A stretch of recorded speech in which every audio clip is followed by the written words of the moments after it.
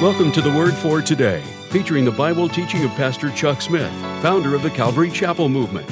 This radio program is a verse-by-verse study through the entire Bible.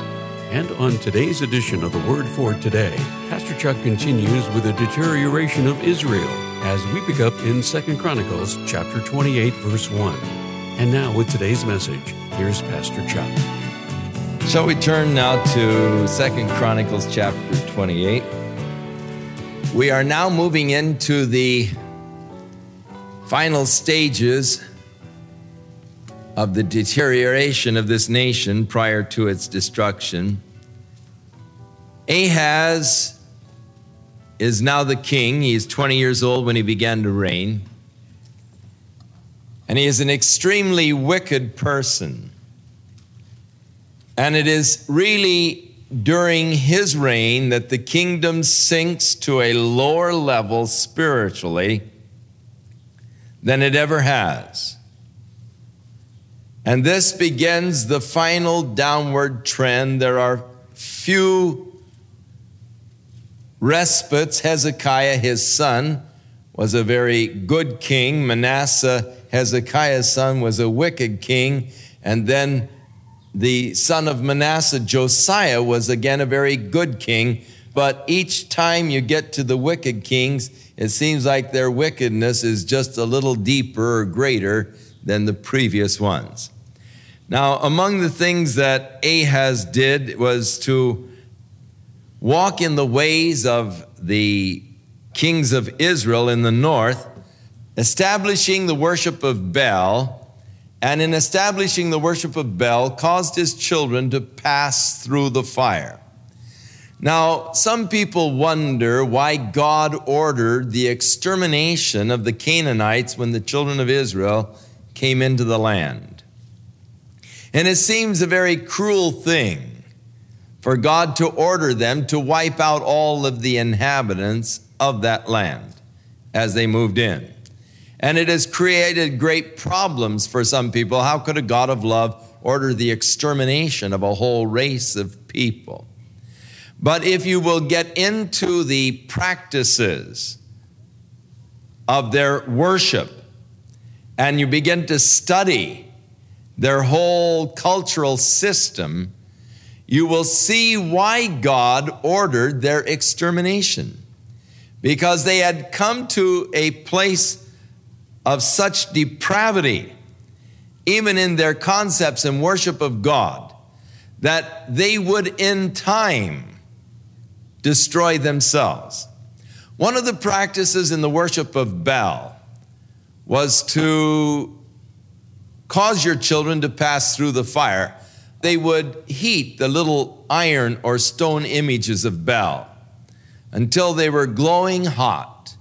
And then the little images of Baal have always arms that are straight out from the body with the fingers turned up. And that was so that they could hold the infants. And these little images, when they would turn molten red, they would place then their little babies in the molten red arms of the image of Baal and sacrifice their babies unto Baal. And so this king, Ahaz, was actually guilty of causing his own children to pass through the fire. And he got into all of the pagan practices in their religious system, forsaking the worship of the true and the living God, and following after the worship that was common in the nations that God ordered exterminated. God ordered to get rid of them completely because of their disobedience to God and their failure to utterly exterminate these nations. Gradually, the practices of these nations became sort of inculcated into the life of the people of God, and they polluted the people of God and ultimately caused the fall of God's people. So God was only seeking to protect them from this poison, this venom, in order that they might continue in the land and continue to serve the Lord. And it was their failure of obeying God that led to their ultimate downfall as they began to pick up the practices of the people round about. Now, as we are in this particular period of history, as we're dealing now with Ahaz and then subsequently Hezekiah, this is about the time Hezekiah's reign. Ahaz only reigned for 16 years.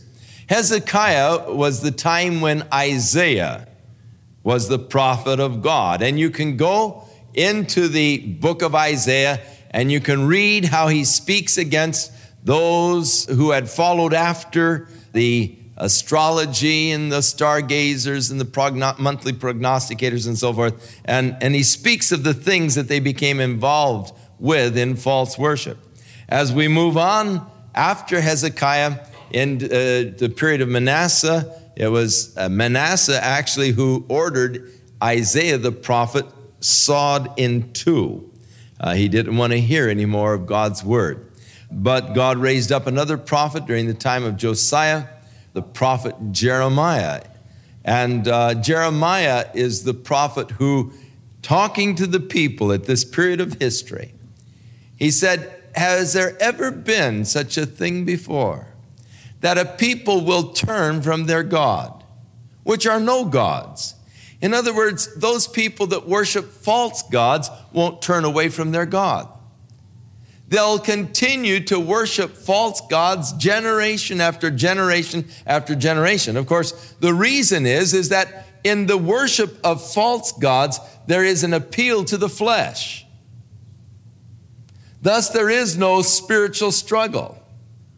To worship the true and the living God does create a conflict within. The moment I accept Jesus Christ as my Savior, begin to serve the Lord, there is a conflict, an internal conflict that is set up within me, the flesh warring against the Spirit against the flesh. These two are contrary. This battle begins. But in worshiping the false gods, they are extremely appealing to the flesh, and thus there is no conflict set up, and thus people who worship false gods will continue in the worship of false gods from generation to generation. And so Jeremiah points out, have you ever seen such a thing? People will turn from their God, which really aren't gods. They're not even true gods, but people won't turn. They're very loyal to them. And yet God said, you have turned away from me. You have left me the fountain of living waters. Living waters is a running stream. You have left me the fountain of living waters, and you have hewn out for yourself, carved out great caves that they carve out in the limestone over there in Israel in order that they might be water reservoirs. But they collect the water in the winter rains and then hold them through the summer season. But you know what water does that's collected in a cistern like that. It soon begins to get stagnant. The little wiggle tails and all in it. So cisterns can only really hold stagnant water at the best. But here you have forsaken me, God said, the fountain of living water, and you've cut out for yourself cisterns. You've followed now religious systems that really, but he said concerning their cisterns, they can't hold water. Every once in a while, they carve out a cistern, and there would be a fracture in the rock. So you set the whole thing up, and you pray for the rain, and then you've got the thing all designed, you got all your little dikes built, and you direct all of the rain to the hole that you've put in the top of the cistern. And you watch the water running in, down your dikes and in, and you hear it splashing, and you're, all right, this is great. And so you go out the next morning to draw a bucket of water out, and there's no water in it. Suddenly you discovered after 3 years of picking away at this rock and carving out your cistern, there's a fracture in it somewhere, and it won't hold water. And so you use it for a tomb. And interestingly enough, there is a tomb on the Mount of Olives just below the Intercontinental Hotel that was originally a cistern, cut out for a cistern. Didn't hold water, so they used it for a tomb. So God's complaint against the people, you've turned from me. Ahaz turned from God, followed the practices. Now, you see, in following these practices, in getting into these horrible, abominable practices. It was for these things that God brought his judgment upon these nations. And now his own people are following these same things.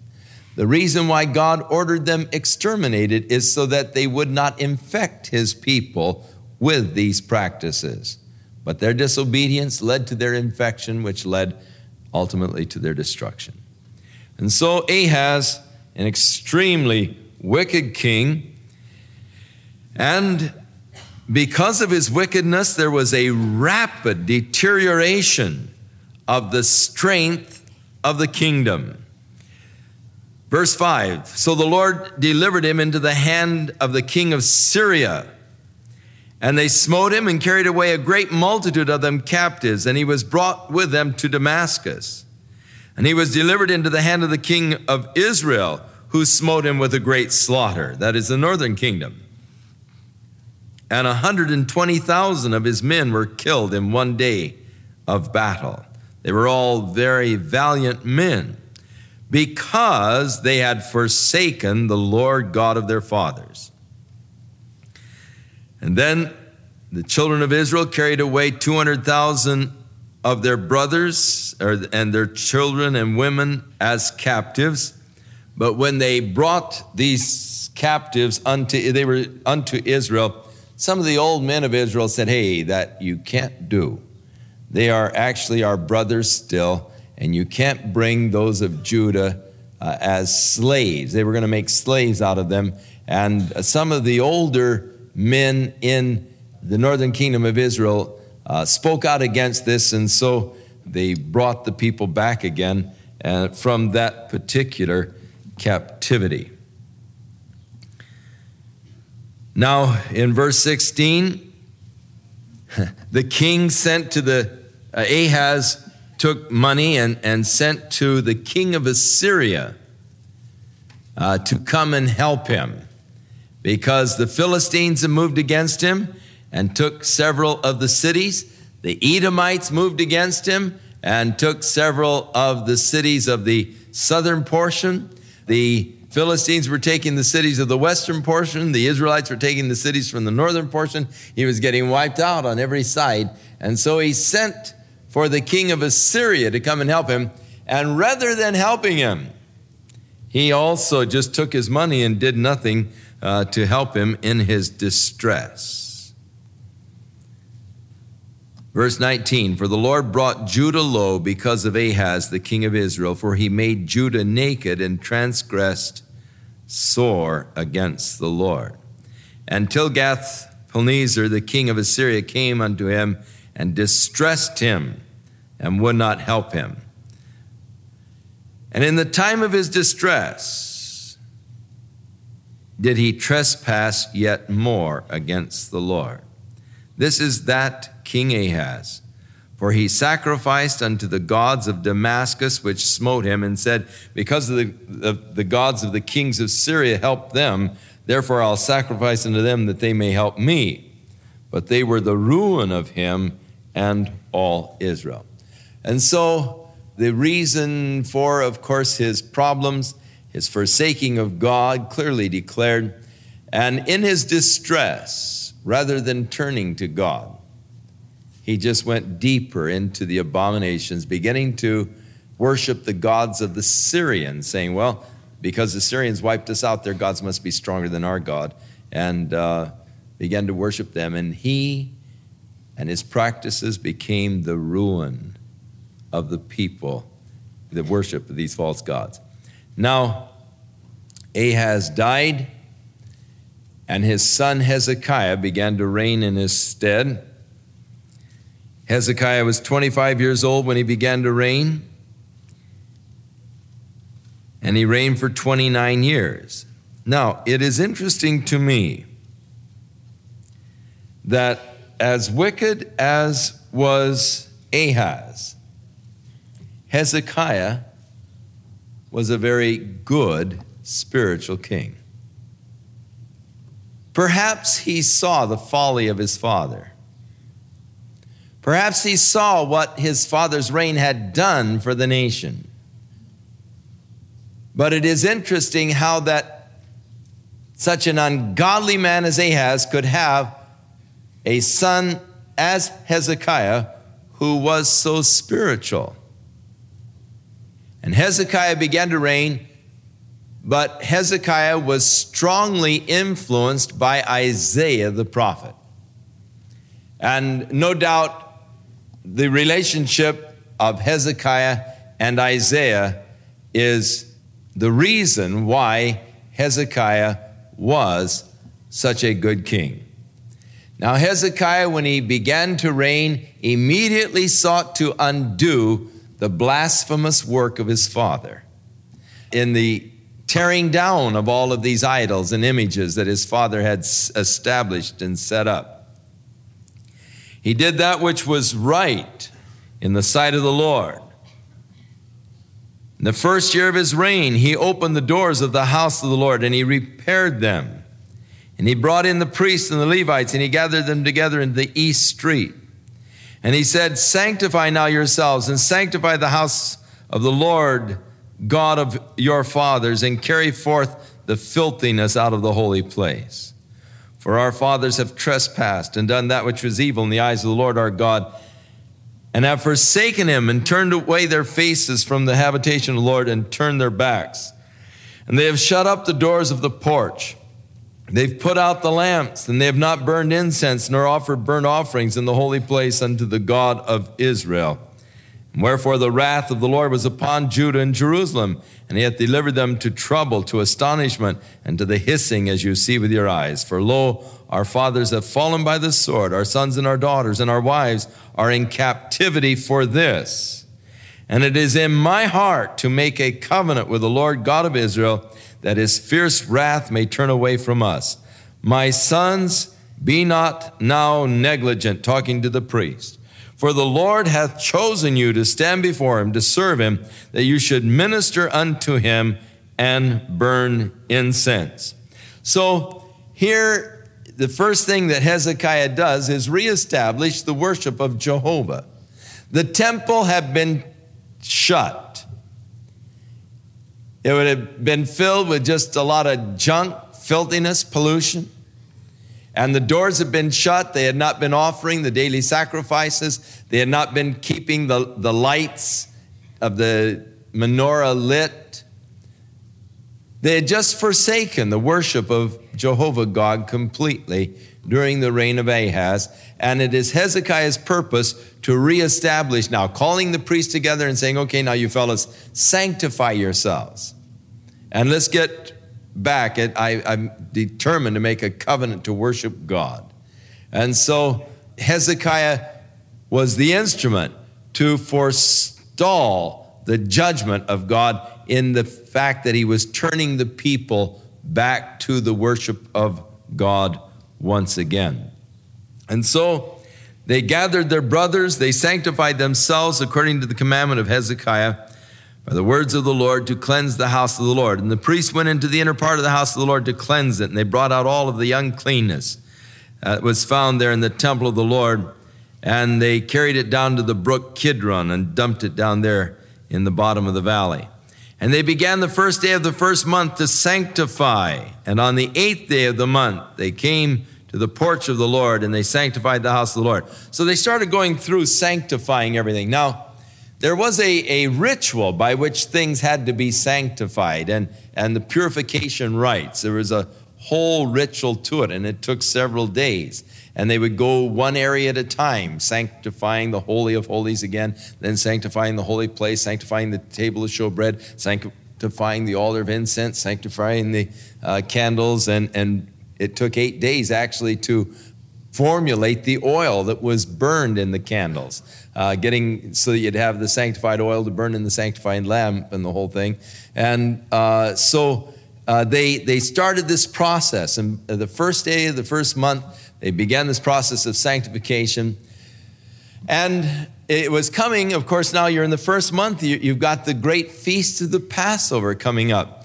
But they didn't have time to get everything all set for the feast of the Passover in the first month. Now, there was a provision in the law of Moses that if a person could not observe the feast of the Passover in the 14th day of the first month, that he could do it on the 14th day of the second month. And so they determined that they would have the feast of the Passover once more. It is something that was, back in their history. They hadn't done it for a long time. And they determined that they were going to start the feast again, that they would observe the feast of the Passover unto the Lord. And so they sent messages throughout all of the land, inviting the people to come to the feast of the Passover in the second month. And it is interesting that they even sent messages on up into the northern kingdom, into the areas of Samaria in the northern kingdom, inviting the people that they should come. And so there was this great celebration of the feast of the Passover. They restored the worship of the temple and all. And then in chapter 30, we get the Passover. But in the restoration of the worship in the temple, verse 27, and Hezekiah commanded to offer the burnt offerings upon the altar. And when the burnt offerings began, the song of the Lord began also with the trumpets and with the instruments ordained by David, the king of Israel.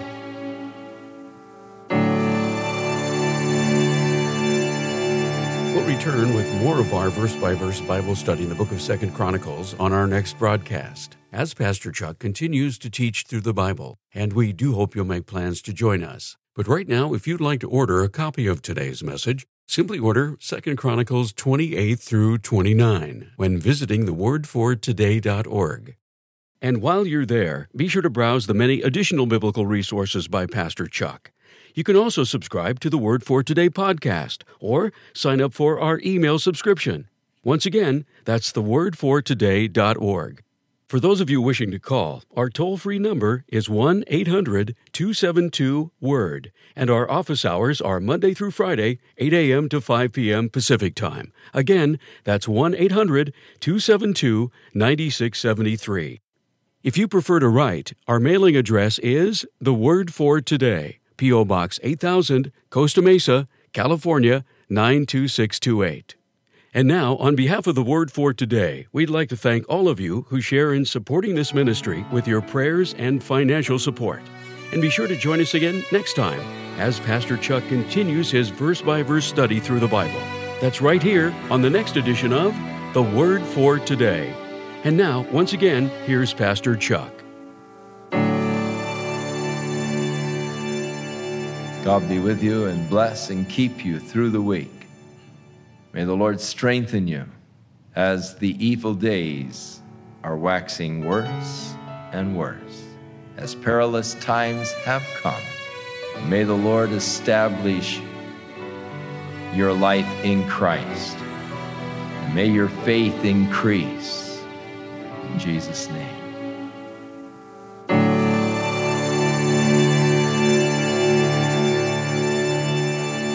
This program has been sponsored by Calvary Chapel of Costa Mesa, California. The Word for Today is pleased to present a flash drive of audio Bible studies by Kay Smith, titled, A Collection of Cherished Messages. Just listen to what others are saying. Kay Smith changed my life. Her teachings encouraged me to want more of Jesus. And through her counsel and mentoring, I fell in love with him in a deeper way. When I first heard Kay, I was driving in my car. I was so moved that it brought me to tears because I needed to repent. That moment impacted my life to be a better mom and who I am today. Renew your strength, please. I beg, I beseech, I entreat, and if there's any other word, I do that too. Get in His Word. Make it more than your necessary food every day. Kay Smith has a special place in her heart to teach and encourage women to live for Jesus. To order this flash drive with over 90 audio messages by Kay Smith, visit thewordfortoday.org or call 800-272-9673.